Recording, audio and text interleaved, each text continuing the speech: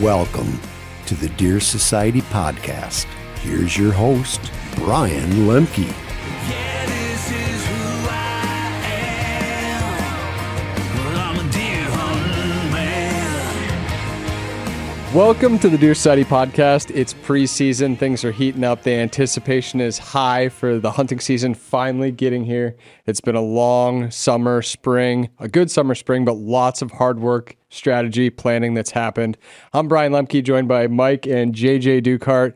And we're talking about some cool things today. We're talking about a lot of the work that we did in the spring and summer months, and we're talking about the prep that we are doing now leading up to the fall and some of that anticipation, some expectations, and then some of the cool stuff that we have planned for this fall. So, guys, we had a great day out on the Whitetails from Scratch property yesterday. What have you been up to? Let's cover some stuff that you've been doing out at the Whitetails from Scratch property. Yeah, trying to get out there has been tough. We're releasing all this new content, hunt breakdowns, podcasts, all kinds of videos. So trying to get out there as much as possible because that's where we love to be, is outside, out in the woods and shooting our bow. Yesterday we were shooting the bow, crossbows. I know Mike and Adam were dialing in the 10 points. We'll dive into a little bit of plans for them this fall, but yeah, just kind of dialing in the gear, final prep on food plots. We're going to be fertilizing next week with some liquid fertilizer and doing a lot of testing with that side of the property still too. And just dialing back our human intrusion here in the next few weeks and getting our gear all prepped. Yeah, what a lot of people, I'm not sure, excuse me, a lot of people may not realize is they think, the Deer Society property, it's got bucks on it all the time, That's not the case necessarily out there. We're set up kind of diverse, and a lot of our bucks come in later, actually any time now, and it kind of gives us a little bit of anxiety. We don't worry about it during the summer because we're doing a lot of work out there. We're doing a lot of habitat, things like that, and we don't really care if the bucks aren't there at that time. But once they start to utilize the property the way we have it set up, we kind of understand, we're getting an understanding of their behavior based on the things that we're doing. And that's why, like JJ's talking about food plots, we're getting them dialed in. We'll be doing trail systems, getting them cleaned up. And then we'll be setting our trees next, our tree stands, which I will be extremely careful with this year, just because I blew out my Achilles and calf last year. I don't know, maybe people didn't know that, but I thought my whole season was done. And actually, that particular incident created something new on the property that has turned into quite the little gem, the bat blind. Yeah, and the bat blind is something that is kind of Mike's favorite little honey hole on the Whitetails from Scratch property. And if you haven't seen it on one of the previous Whitetails from Scratch episode, we have another one that's coming out here just very shortly that we kind of highlight some new additions that we made to the bat blind this year. And really cool spot down in there. Mike, do you want to talk about kind of that spot setup and how the bat blind works right where kind of it is within the property? Yeah, it just hit me now as I'm sitting here processing the bat blind, and I'm going to call it a system, okay? Because it started out as just a place for me to go, so because I was in a boot, on crutches, but it turned into something where I was able to study animal behavior, and we set it up like a transition system, if you will. So the deer coming out of the timber, we put food in there that I'm going to call it browse food, your brassicas and, your, the different grasses and things like that we're experimenting with. But they'll come out and they'll do that grazing. They'll start out early and then they'll work and transition there. And it's kind of a social gathering, and they'll go in and they'll mark the territory. It's kind of a social place where they hang out, and then they go for dinner in the evening out in the ag fields, okay? So the thing that kind of just came to me is that if you have a small property, what we've done with this bat blind is perfect, because it's right in the key to it was to take away the human intrusion element, because the bat blind is located right at the farm site. Okay. The barn was there. The house is there. People live in the house. The sheds are there. All that human activity right at the farmhouse site. That's where the bat blind is. And so it's a natural building so that they've been seeing at forever, for generations and generations. But we made it so that we've created these big walls. And so these walls are what? How tall are they now, JJ? Yeah, I think they're probably I know, my keeps chair's dropping, dropping like down. 12 feet He's laughing at or me. so. Yeah, I was out there yesterday. Look, I actually parked the golf cart next to the wall, and they haven't even tasseled yet. Some of that Egyptian and sorghum and whatnot. The mix we got out there, and the golf cart was probably 4 feet lower than the wall height, which is it's actually, the wall is almost as tall as the blind. Yeah. The roof line on that shed now. Yeah, there's a shed there, and I don't know how tall it is, but yeah, that Egyptian wall, it's a new mix that we're experimenting with. And anyway, so it creates this seclusion. So now you got this room where, if you're watching this on video online, my chair keeps going down and everybody's laughing at me right now, but I think I hit rock bottom on the chair. So now I'm like 4'2" here. Nope, there it went again. It's like looking at the still- little it's kid still over there going. now. But anyway, so we got this wall up, and we learned from the year before, because we put the wall up before to just kind of make that food plot so that they'd come out and they'd feed there right in the evening. And it got to be where I would sit in that blind, and then the people, the renters would come home, and the deer would clear the field, and then they'd come back, and it was kind of a ritual every day. You got to remember, this property that we bought 4 years ago was hunted so heavily. And it was so aggressively, and people moving in on it. And anyway, long story short, they're starting to calm down now to the human pressure, because we've removed the majority of the human pressure in this whole area. And that's what's bringing in these deer at different times of the year. And that's what's holding these deer. So that's really the strategy behind it. But if you have a small property and there's human pressure there, I would say the farm site is, we're looking at about a 10-acre, not even really 5 acres.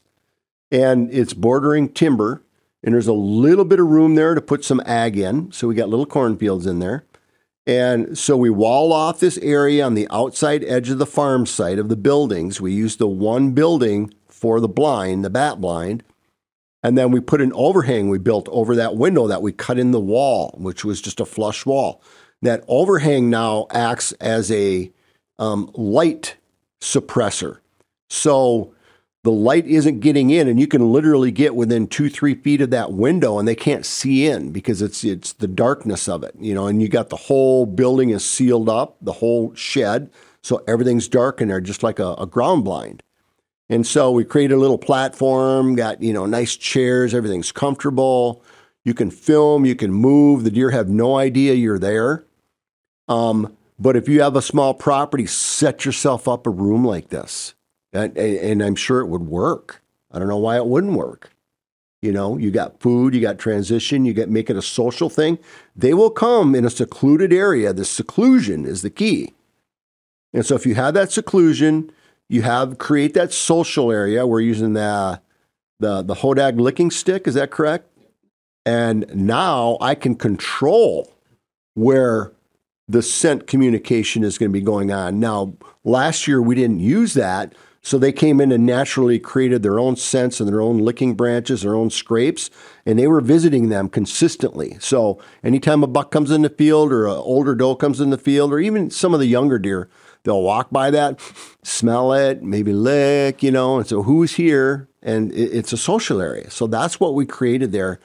And I could watch the entire process unfold, where the does, first thing they did was kick away their button bucks.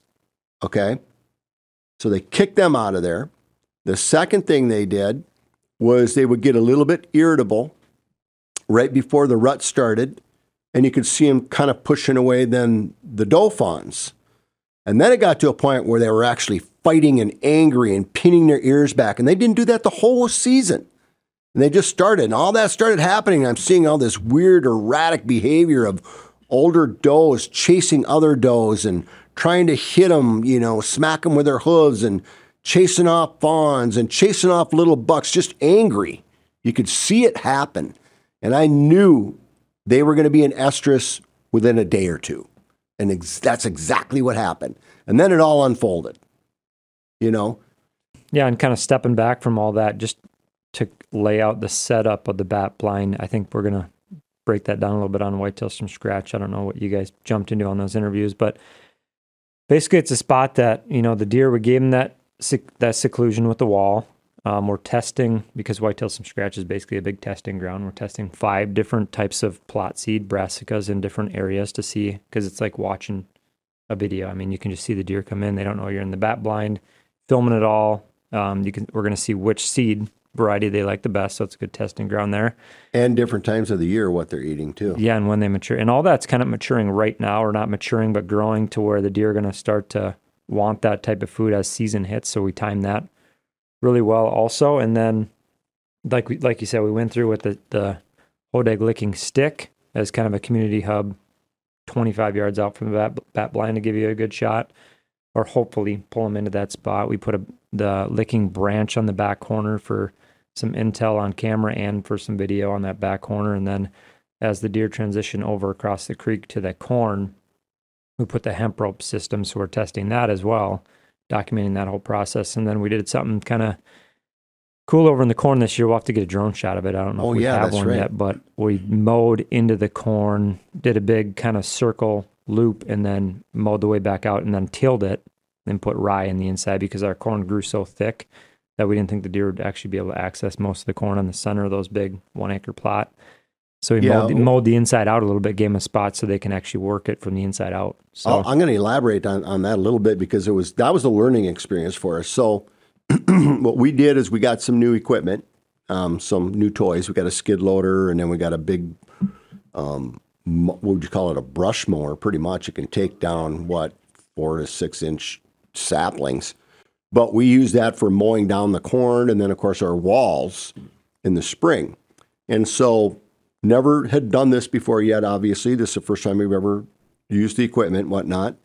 So I go out there, and the farmer's getting ready to plant, and we're going to do corn on corn. So I go out there, and I just hammer it down, and I'm learning the equipment. So there was a lot of what we learned. First of all was we had more food than we needed from a corn perspective. when the tornado knocked it down. And you're right, we did. We had a tornado come through late that year, or December. Heavy winds, and knocked the corn down. So anyway, maybe that kept them from going in there comfortably and feeding. But there was a lot of corn left over in that field. And so I went in there and I chopped it all up, mowed the whole thing down flat like a garden. And then the farmer came in, tilled it, planted this and that. Well, all that volunteer corn came up, and it was thick like a thick thing of grass. I mean, it was solid corn. So now you can tell the difference between the stuff that, is planted and the volunteer, because they're different. It's a little greener and it goes a little, and you can see the actual row. So we tried running it over. We talked to the ag guy, said, hey, if it gets a certain size, you can run it over. So we took the tracks and we walked, went through and ran it over thinking it was going to kill a bunch of it. And it helped a little, but it didn't really do near what we needed it to do. So this cornfield was so thick, and that's where actually I was just kind of thinking about it with JJ, and I'm like, you know what, Jay? Here's what I'd like you to try. Let's experiment. I got these deer transitioning out of the timber. They're going into the social field. Then they're transitioning over where we got the hemp rope, and they're going to check that one out. That's a separate room. There's water in between the two. Okay, a spring.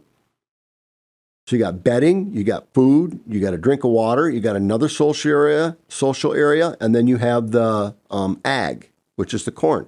What I'd like you to do is cut a trail into that thick corn, because it was too thick anyway, right? And then maybe we should make a big open area and throw in some different food in there. So basically it becomes a room within a food plot, and we processed that a little bit. And he's like, heck, I love that idea. So then he came up with this, little scheme and strategy and architecture and how he wanted to do it, and turned out pretty dang good. So that's going to be exciting to see. I think if I'm not mistaken, I think them deer are going to walk right exactly where I want them to walk every single time now. You know what's really cool about this whole scenario is this isn't a very big, when Mike talks about it, when you talk about it, it's, there's this and then there's a water in between it and then there's this. This area that we're talking about is not very big at all. Like it is, it's interesting because if you looked at this with a drone, for example, you look at it and it's like, oh, well, that's right next to the farmhouse and the area is not very big.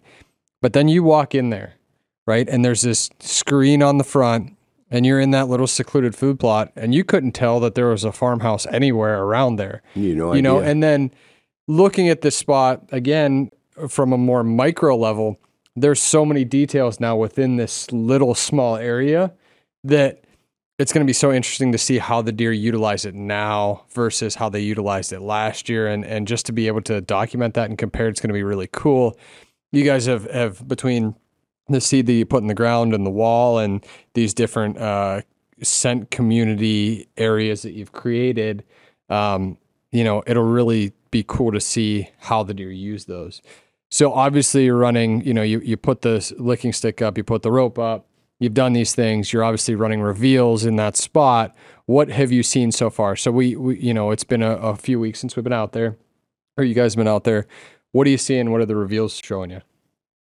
Yeah, a lot of does, a lot of does right now, which is, that's good. We want to get the doe traffic in there. And then as things transition, we assume the bucks are just going to kind of play into the game like they have the past few years. And I was just, while you were talking there, I was just thinking, most people I think would look at that and, what we did last year was really good. I mean, pretty much a lot of the same strategies, but maybe half as much opportunities, or, we didn't have all the scrapes and all this other stuff going on.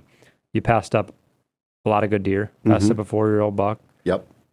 Really close to getting onto a 5-year-old buck. Well, why would you change that? Right. Why are you crazy? Why don't you just hunt it the same? You got a 5 and 6-year-old buck now.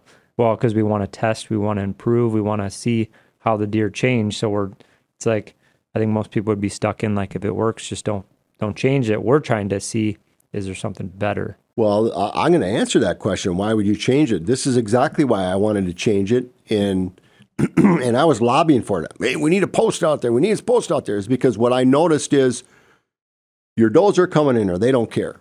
Your 1s, your 2s, and even some of your 3s don't really care either. They're just going to come out there and they're going to interact and they're going to mingle.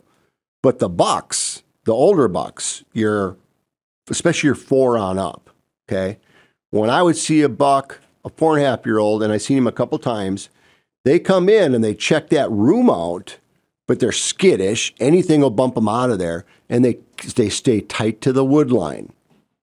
They stay tight to the wood line. They'll come out and they'll nibble a little, and they'll go through the plot, but they'll stay out to the outer edges of it. They'll hit some of the scrapes. They'll look at some of the licking branches. And they'll look to see, is there a doe here? He can smell if she's in heat, so then it would be a different situation, but if I don't have a hot doe walk within shooting range, what am I going to do? If I want that buck to come in, I got to do something different. So what did I do? I got the decoy out. We call him Dave. It's Dave Smith decoy. And if you haven't seen one of these decoys, I've used it a number of times. They're a full body decoy and they're a molded rubberized and they're heavy. It's not something you're just going to grab and take down into the middle of the timber and hike out with it. It's special situations where you can get there and you can get that decoy either stored in an area, which is perfect for the bat blind, obviously, or drive your truck up there, place it, get in there early enough, where you're not bumping deer. Anyway, it's just one of those situations for that decoy. So I thought I'll bring that decoy out there, and they're so good. I remember sitting in tree stands, and you'll sit there for hours, and all of a sudden, every time you just kind of swivel your head or your eyes, you see that decoy and you forget you have it there and you think a buck is standing right there. That's how realistic these things are. They're crazy real. So anyway, that's my pitch for Dave Smith decoy. But so I put the decoy out there. I take Dave out, put him out there, and I'm thinking I want to get, it was Curly Fry, wasn't it? Yeah. I want Curly Fry to come in deeper into the field because he's crossing that outside edge. He's checking that scrape and then he's just kind of drifting off, getting water and just keeping his distance, And so One thing about a decoy, if you put a decoy in a transitional area like this, a social area where you get traffic pretty much daily. I mean, I was seeing anywhere from 8 to 15 deer every single time I'd go in there. And so it's consistent. And if you put a decoy in there, the does, the older does especially, they don't like it, okay, because they don't like a new buck in there. It makes them feel uncomfortable. So you're kind of messing things up a little bit. So my strategy was, instead of having it sit there all day and all evening and whatever and bump the deer, I'm going to go out there in the morning and I'm going to put them out there. It's going to be dark out. And if one of the bucks had been, we'd pattern them, with our reveals, that the shooter bucks were walking through right around shooting light, which is real common for that time of the year. And so I thought, I'm going to get this decoy out there. Instead of having them skirt us, I'm going to have them come up and challenge this buck. And I'll be dang if it didn't work perfectly. And so it was just daybreak. And I knew it was curly fry, so I knew I wasn't going to shoot him. Okay, I had the binos on him. And I think it was even foggy that day. And this deer comes in and he's bristled up and he's coming across. And I'm like, oh my gosh, here we go. Now, Dave is only 4 yards away from the bat blind, right on the edge of the cover, or the wall, the Egyptian. So I had him right there, and I got it cut down a little bit, and I thought, all right, I'll get him right there. I'll get good footage. He come in, and I'm getting this footage and everything else. And I mean, I'm focusing on the camera and everything. All of a sudden, I just boom, and literally that quick. He charged that decoy, flattened it to the ground, bent the metal stand flat, broke the antler off, and was gone in like it had to be a second or maybe less than a second. I don't know. But it's the fastest, most aggressive, violent thing that I've ever seen in real life with a deer. And we've seen deer fight before and stuff like that, but I've never seen anything like that. I thought to myself, if I ever had an injured deer, maybe I could get on him and cut his throat or something. You got that little thought process in your mind. Do not ever even think about that, because those deer would kill you in a split second. A full, it's a 4.5-year-old deer, would kill you in a split second if he charged you as a human like that. There's nothing you could do about it. So that was an experience that was, really crazy. But so back to the original point, how do we get that deer and why are we making these changes? That's why we made that change with the licking stick. Yeah, and the spot sets up perfect for a good north wind, cold front, easy in, easy out. Those are some of my favorite spots, and that's probably the type of hunter that in summer I am, is just, if you can give yourself a chance but not blow up the property, kind of just hunt the edge a little bit. That's the kind of hunting I like to do. So that spot's set up perfect. It is. So, that's one, improvement area of the Whitetails from Scratch Farm. Obviously, there's a lot more. One of the things that you guys spent a bunch of time doing this year was clearing. So taking already existing food plots and changing them a little bit, or clearing them out and making them a little bit bigger. I want to kind of look at Captain's Corner right now. So this is more on that east side. Let's talk about just your strategy there. So it was a food plot kind of before, but you went in there and kind of made a big change to it this year. So JJ, walk me through the strategy behind that, kind of what it started as and what it's going to be this year. Yeah, so really what Andy drew out in the mapping system on the front end of the whole design, there was just a lot more ag over there in that top where we have a lot of cedars and stuff. So just kind of looking at areas that we have open already and try to work off of that and try to make it, an easier process than going into a new spot and trying to, blast through a bunch of open or a bunch of timber and stuff. So just kind of worked off Captain's Corner, doubled the plot a little bit with that skid steer and the grapple bucket. Took a couple days pulling trees out, stacking them up, and then trying 2 new blends over there too for food plots. So again, another testing site for our different seeds and stuff that we're trying out this year. Give them a little bit more food, trying to get some good access screening. We threw a little bit of that wall on the back side of that plot too. Brush pile, and then we're actually going to try to hunt that one with a blind this year because it's an area where there are no trees that you can really jump up into. So Going to try a ghillie blind, try to put that out this next week and see how the deer react. So again, one more thing that we're trying to test, how the deer are going to react to a blind on the ground. I know we've hunted out of pop-up blinds a lot, just your standard hub style pop-up. That ghillie blind just seems like something different, something. I'm just curious. I've never hunted out of one, never even used one, looked at one in person, but you see the photos and you see, we talked to Rising about it a little bit and some other guys, homegrown guys, Jeff over there.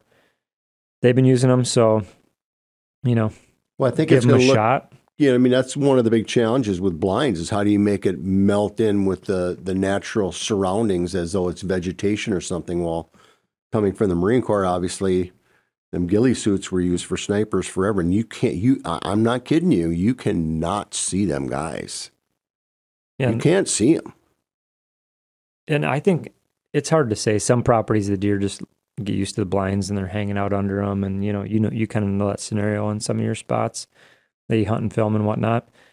We don't have a lot of experience with big tower blinds, so our deer aren't used to that. Yeah, we haven't used them. We're still not sure exactly where and how we would use them quite yet. We will be using them at some point, and this is going on our fifth year. Yeah. We just don't quite have everything dialed into a point where we want to put a specific blind in a specific spot. And if we do, it will be vegetation oriented. So it's not like it's going to be, you can see it from the highway as you drive by.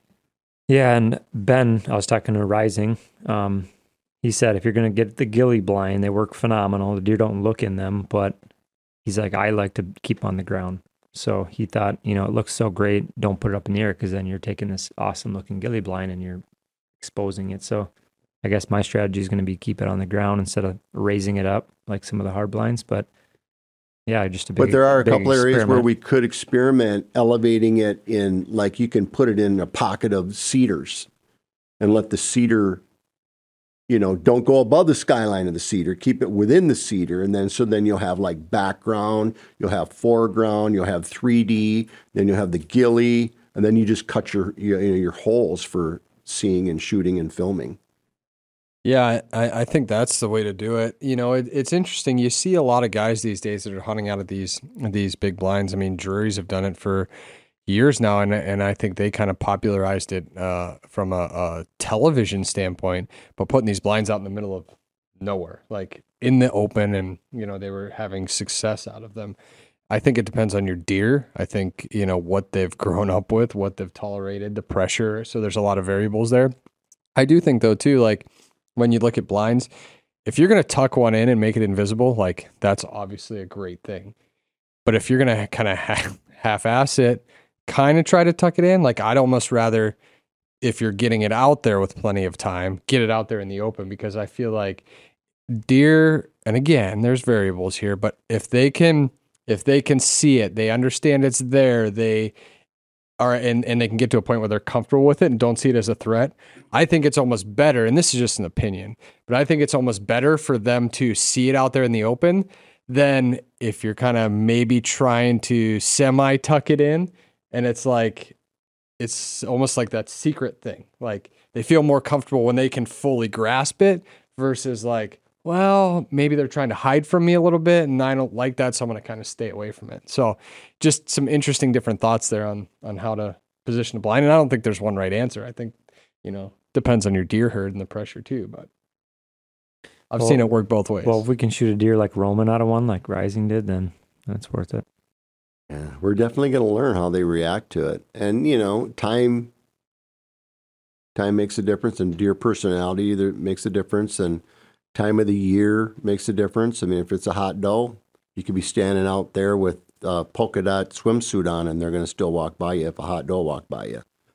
So, well, I'm excited from experience. I'm excited about it, and that's what's cool about the bat blind and hunting from the ground. I mean, that makes some of the best footage too. I mean, you look at Curly, you look at just any footage from that ground eye level. You take that intimacy factor to a whole new level. So, like getting the ghillie blind on the ground, hunting from the ground a little more, I think is provides some pretty cool content. I tell you what, and this to me, and not just because JJ is my son, but if you haven't seen or even if you have seen it, the Curly video, watch it again and watch JJ's face, because he's got a camera facing him and he's pale the way it is. But his face, you can just see the expression.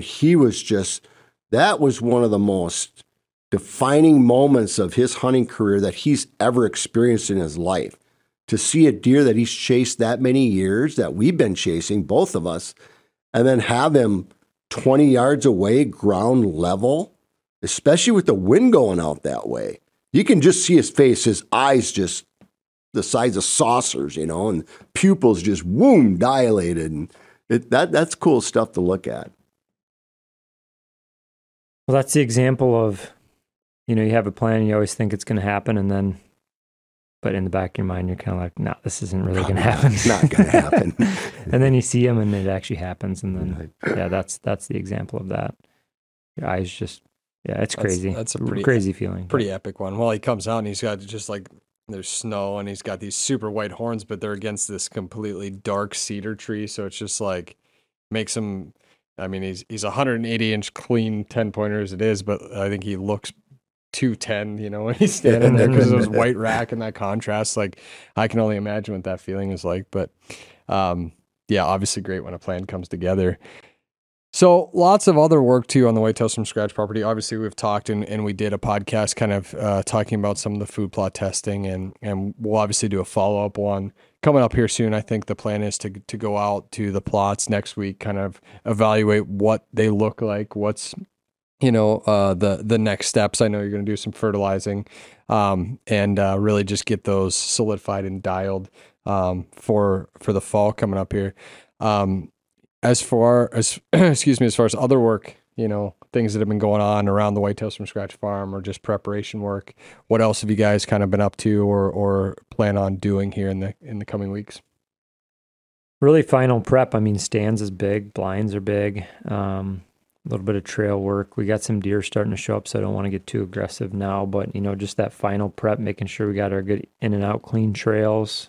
Stands are all dialed in, and we've been shooting the bows and the 10 points, and maybe we can dive into a little bit outside of Whitetails from Scratch, or you can talk about a little bit your plans with the crossbow, but then we can, walk through some other exciting stuff we're doing with Adam. Well, one of the things, and it just came in today, we got the bladder from the Banks, Banks blind 100-gallon bladder. We were at the ATA show and we were kind of walking around there and we were talking with the guys. They're great guys, by the way. In fact, they're right down the road here. And so we were looking at some of the stuff that they're innovating, and I saw this bladder. I'm like, JJ, we have got to get one of these things, because right now we get these big 200-gallon totes and we fill them with water and we drive the old 3/4-ton pickup out there, blah, blah, blah, blah, blah, blah, blah, and then we fill these tanks. And in this time of the year especially, you can get some real hot, things going on, and deer start moving more and things are going on. Anyway, they consume a lot of water this time of the year, all the way right up into that hunting season. And so you'll get your cold snaps, they'll get their fur, they'll start to get their warmer coats on, and then all of a sudden they'll get hot and they need water and they drink a lot of water. So we want to keep those water tanks full. And so being able to have this bladder, we can now put it on, if it comes in time, the new electric Polaris that I've been waiting for and just salivating over. And this bladder fits on the back end of that little thing. But we have an electric golf cart right now too, and we can put the bladder on the back of that. So we can slide in and out of these water holes during hunting season without, blowing the woods up, blowing up the timber, blowing up the food plots. And it may not sound like a big deal, but it's a big deal. Deer make their decision in the first 30 days to 45 days of the bow season where they're going to feel comfortable at and where they're going to be, what they're going to do. And so we definitely want it to be our place.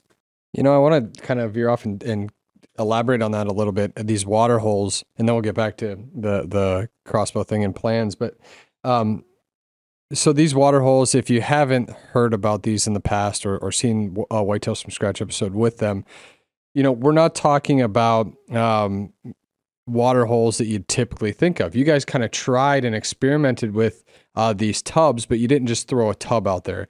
You know, they're buried in the ground. How big are they? You know I how think much? they're about 150 gallon.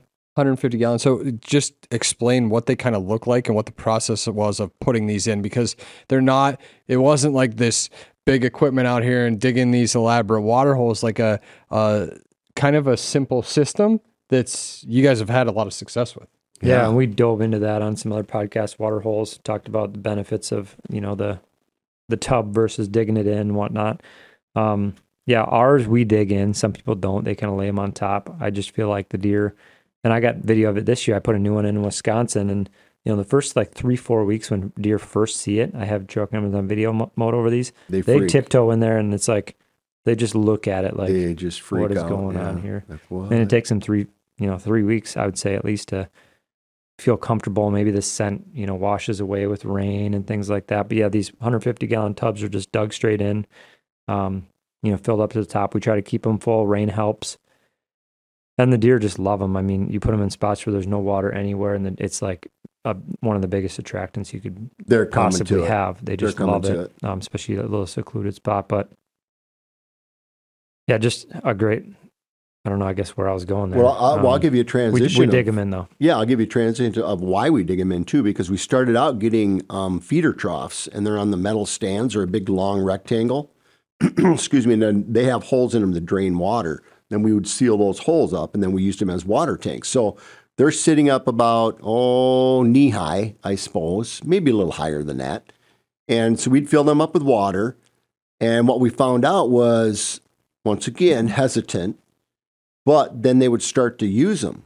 But what we did find out is that your bigger, mature bucks weren't using them. They were in the area, but they just weren't using them.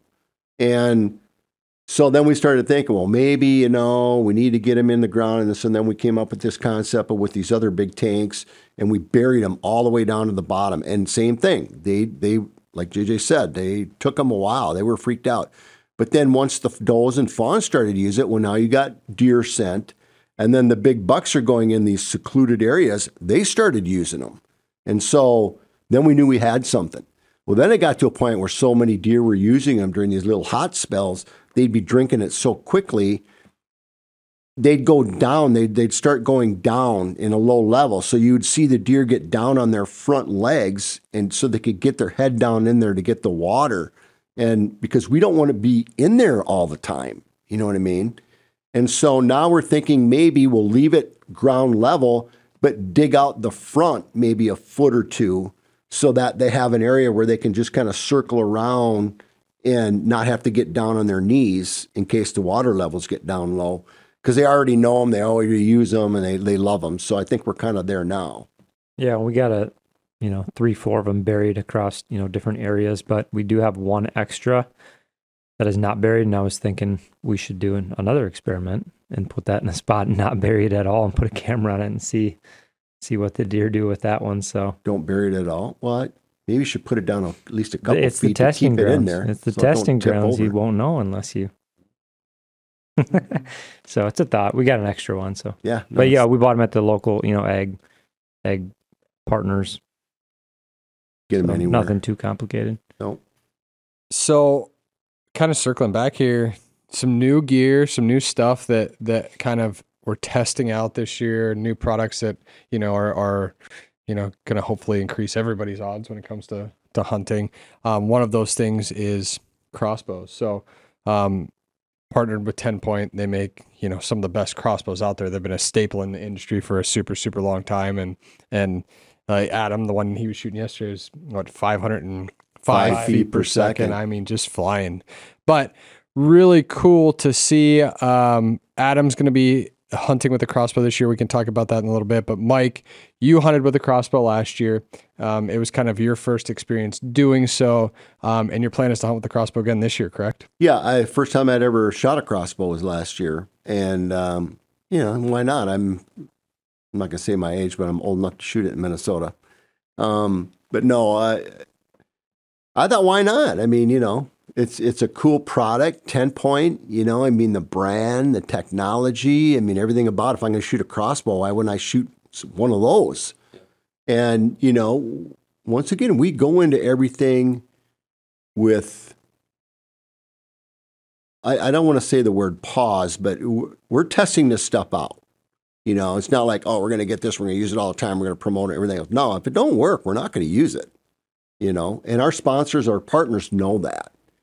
And so, I got the 10-point out, and I'm not really the scope kind of gun guy so much. In fact, I haven't shot a gun in, I bet I haven't shot a rifle since I was in the Marine Corps. And that was when I was 17, 18, 19, 20 years old.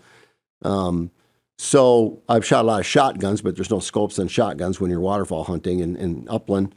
But so it hasn't been a scope for a while. So you guys set that up for me. And then I got out there and I started testing it out, and I was just blown away by the efficiency of the weapon.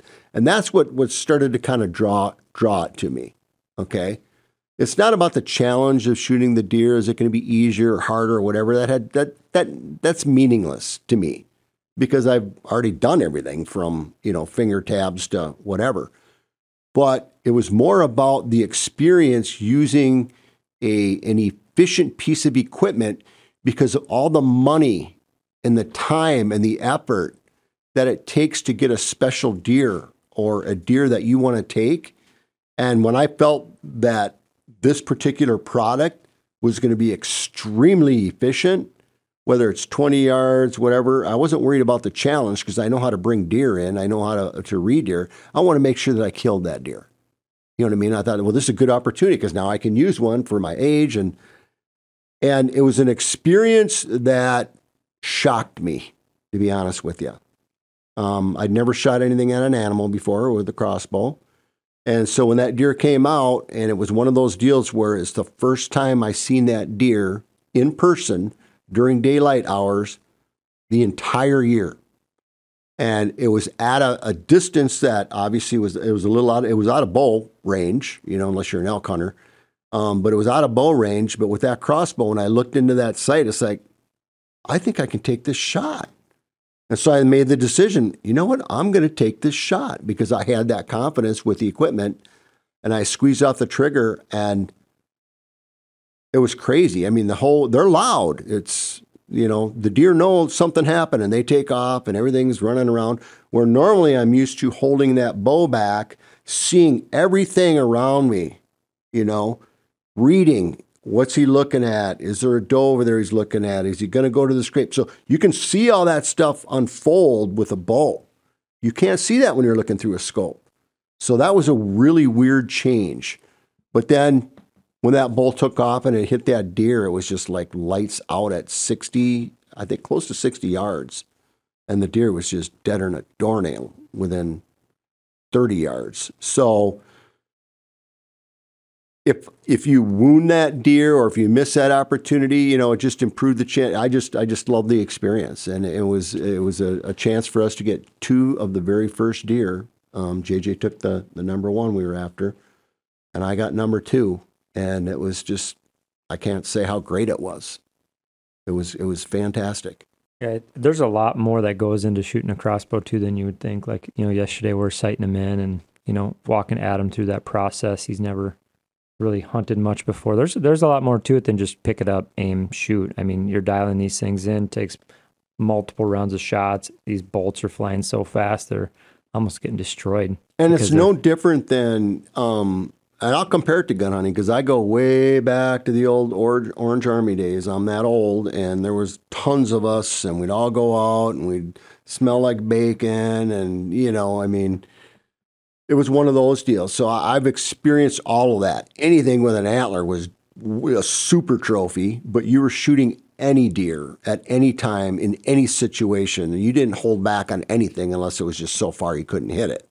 So the crossbow is more like the bow. It's just a distance issue. You still have to strategize. You still have to have the scent control. You still have to call that deer in. You still have to do all that, just like with a bow. You're just getting more efficient with your tool at a further distance. And so I like it.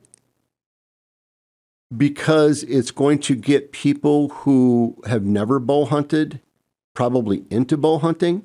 And it's also going to get people like me who have hunted their whole life. And I'm not going to say I'm burnt out on it because I'm not, but I don't care like I cared before.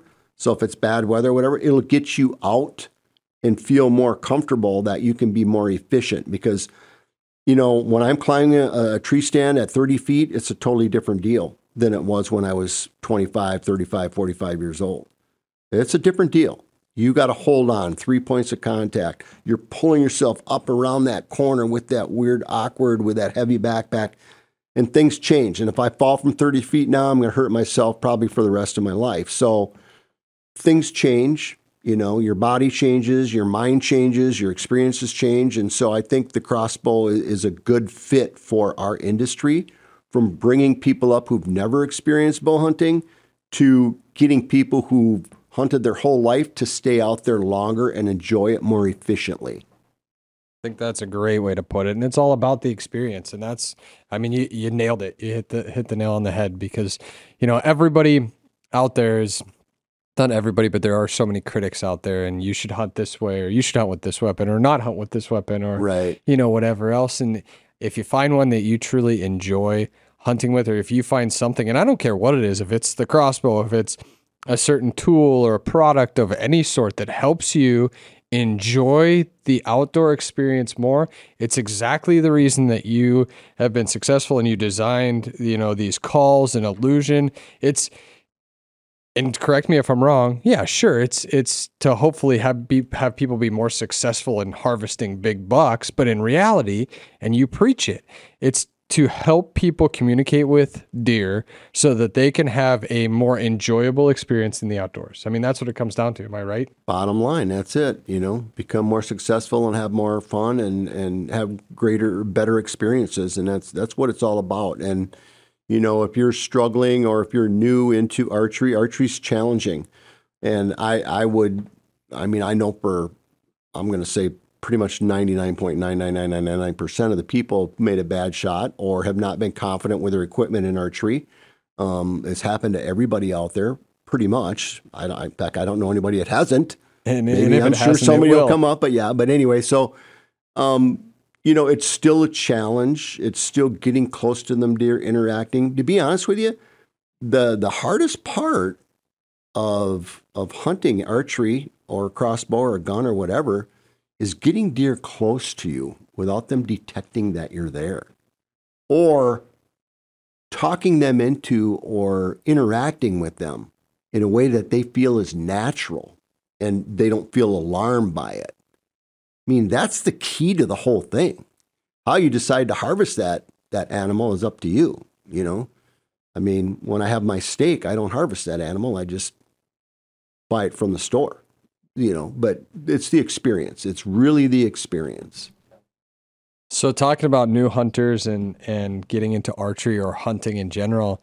So Adam Helwig, that is a giant part of, you know, all of obviously our team and the production of Deer Society content.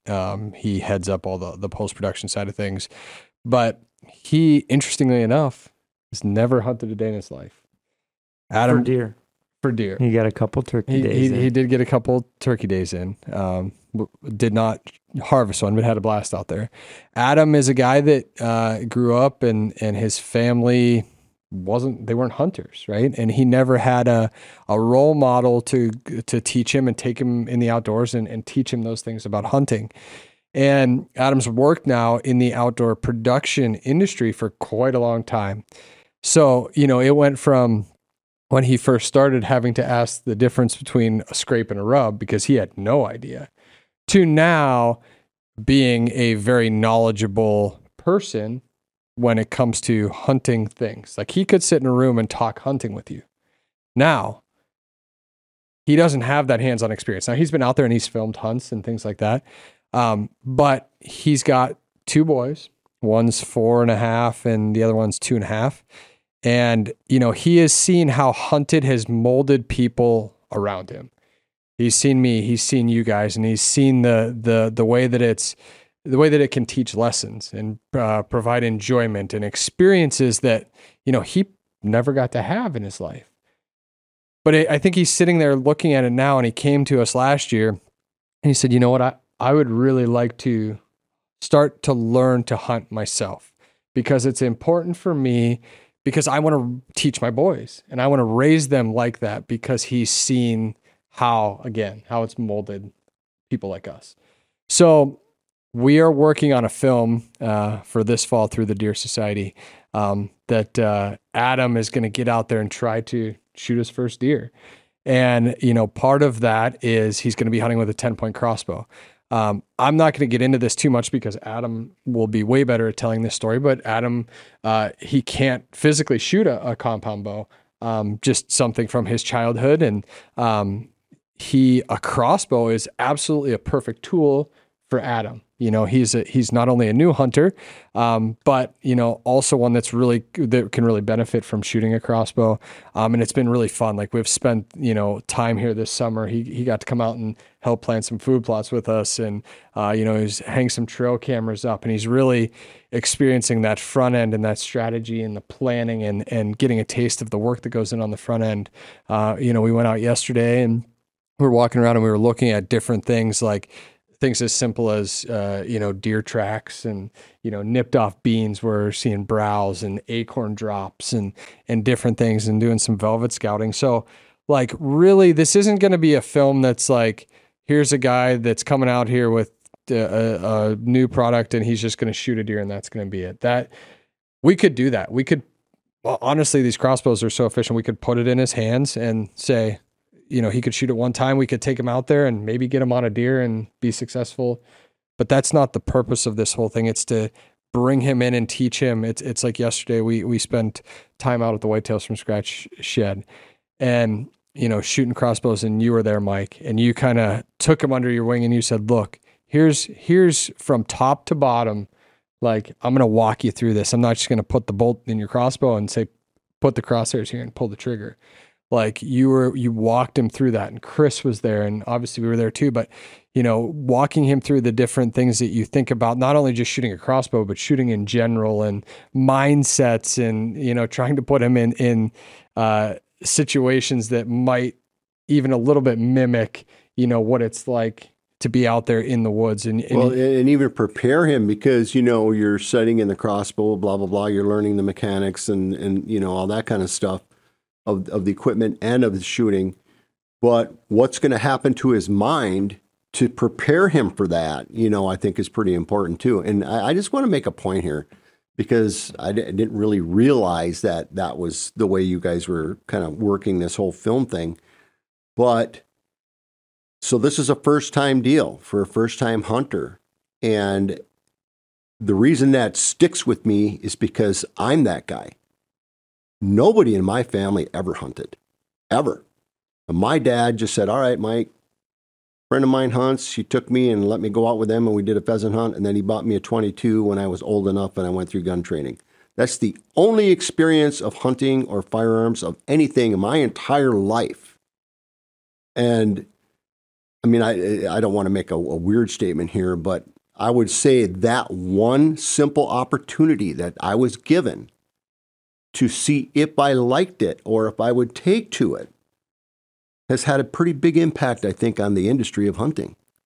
That one person, and I'm not trying to toot my horn or anything like that. I'm just saying these experiences and these opportunities are so important. And, you can't just blow it off like, oh, they're not going to hunt, no big deal. Focus on myself. No, that's not really what this is about. Yeah. So, I'm super excited to see, how it all plays out. And there's obviously been a lot of work already that's gone into it, and will be a lot of work throughout the fall, but really good stuff. I'll be interested to see how Adam reacts to the whole thing, because he's seen it lots, from behind the lens or behind the computer screen. But as we know, there's such a difference when you're the one sitting there behind the trigger. Mm-hmm. That's an unexplainable feeling, and that's what keeps us, among other things, but that's what keeps us coming back and continuing to chase it. So anyways, that's kind of a 30,000 foot view into a project that we're working on this fall that's going to be really exciting coming out. Yeah, and one other cool thing is being that he's not a hunter quite yet, but he's a phenomenal editor or producer of hunting shows. I think it's going to give him a new like perspective too on when he's building hunt breakdowns and hunts. He's going to have that feeling of like, oh, here comes the buck. Like, what music should I choose? That's like, a great point. what are the sound effects? And it might even elevate, even though he's already great at it, his editing a little bit. Yeah, because he'll now know what that emotion is, and not just watch it, but he'll actually experience it. And like you say, it's kind of cool that he wants to do that because he has kids. I mean, I'll go back to that deal. Well, what if I wasn't given that opportunity and things hadn't changed in the industry? And when I talk about that, it's my kids have changed this industry. You know what I mean? As much, if not more than me. I'm pretty much out of the picture now. They run the whole show. And so all this new stuff that's coming out and all these new instinctive things and all these hunts and all this expansion, is all coming from that next generation. So the 2 generations ago, somebody gave someone an opportunity, and 2 generations later, because of that opportunity, because of that person made that choice, big things are happening. It's pretty cool. Well, I know lots of good things coming, JJ. Obviously you're still hunting with your compound. You were out there shooting yesterday, getting prepared. I think that's a big thing, right now with the season coming. Like, get your gear ready. Whitetails from Scratch. We're coming out with an episode here coming up, just on everything that we've done, but everything that we're doing to prepare now too. Like, it's getting the clothing in. We got a new shipment of Osseo coming next week. Everybody's going to be getting it out, getting it air dried, getting it through the phase system, and really just getting it prepped, everything dialed in. So when the season gets here, you're not chasing your tail, and all your gear is clean and ready to roll. Yeah, or we'll be as prepared as possible, but there's always that one stand you got to just leave, extra because you got to make that move. But that's a strategy thing. Well, we're going to wrap it up here. Exciting times, exciting things coming. Hunt breakdowns are now dropping officially for this year. So a really great lineup of hunt breakdowns this year. There's some awesome content, some great storylines. So make sure you check those out on YouTube. If you're watching on YouTube now, make sure you subscribe. If you haven't yet, download the Deer Society app. It's free. So much good content on there. We appreciate you watching, listening, and we'll catch up with you next time. Well, I'm a deer hunting man.